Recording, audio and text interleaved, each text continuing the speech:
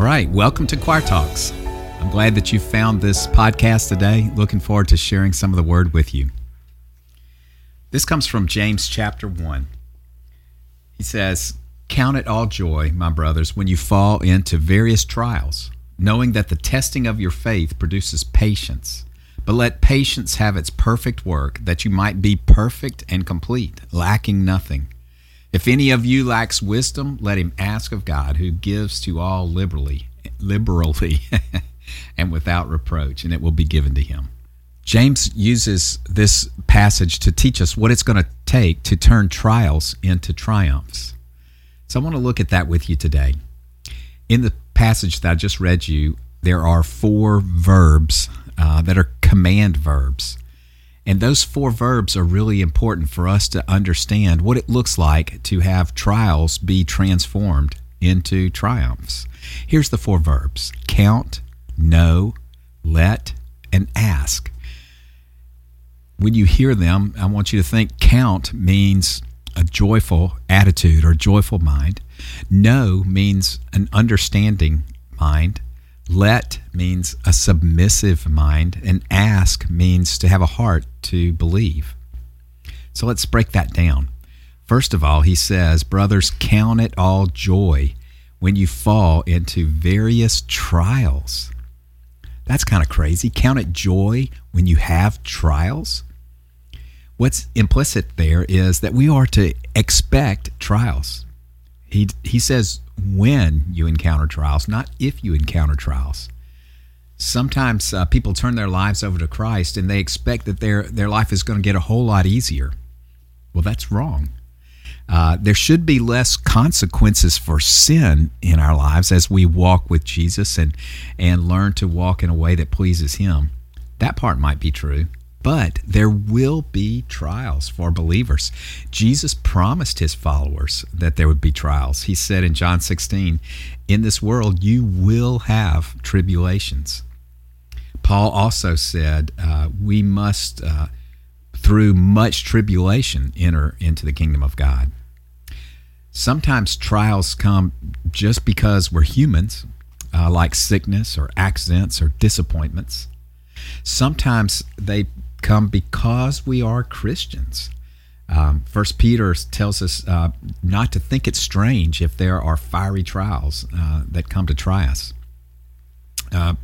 This is true for Christians because we have an enemy, one who is intent on bringing trial into our life. Satan opposes us, and he wants to make our life a battle. Hebrews 12:2 says that Jesus was able to endure the cross, the ultimate trial, because of the joy that was set before him. Now, it wasn't joyful to be on the cross, but Jesus understood the cross from a heavenly perspective and saw that there was joy in the purpose of the cross, the purpose of his trial, and that it was going to serve God's kingdom. So I think in that we find the key to counting trials as joy, and that key is we need to see them from a godly perspective. The spiritually immature person doesn't do this, just like a toddler doesn't see the wisdom of his parents' discipline. But the mature know that there's purpose in discipline and that God can use trials for our good. The immature value comfort, but the mature value character. The immature person values the material things, but the mature value the spiritual things. The immature person values the present, but the mature values the future. And so Hebrews says we fix our eyes on what is unseen, not what is seen. For what is seen is temporary, but what is unseen is eternal. It's wild that he tells us to have joy at the outset of our trials.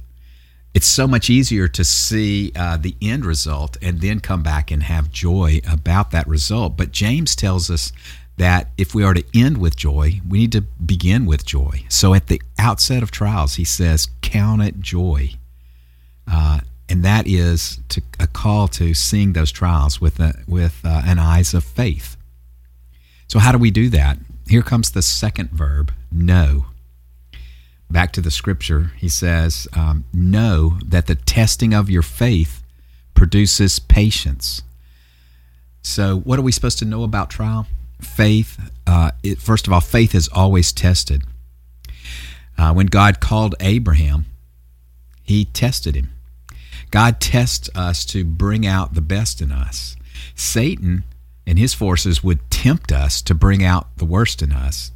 But God's testing is different. It is a testing to prove our faith. And so in the economy of God, testing works for us and not against us. James says that we learn perseverance through our testing, and there's really no other way to learn perseverance. And perseverance is a dynamic thing in our life. It continues to work as it brings us to maturity. Peter also echoes these same thoughts when he says that we are to rejoice because of the trials of our faith. And in Romans, this famous passage, Romans 8 says, God causes all things to work together for the good of those who are called. 2 Corinthians, our light and momentary afflictions are achieving for us an eternal glory that outweighs them all. So faith is always tested. Testing works for us, not against us. And lastly, trials help us to mature.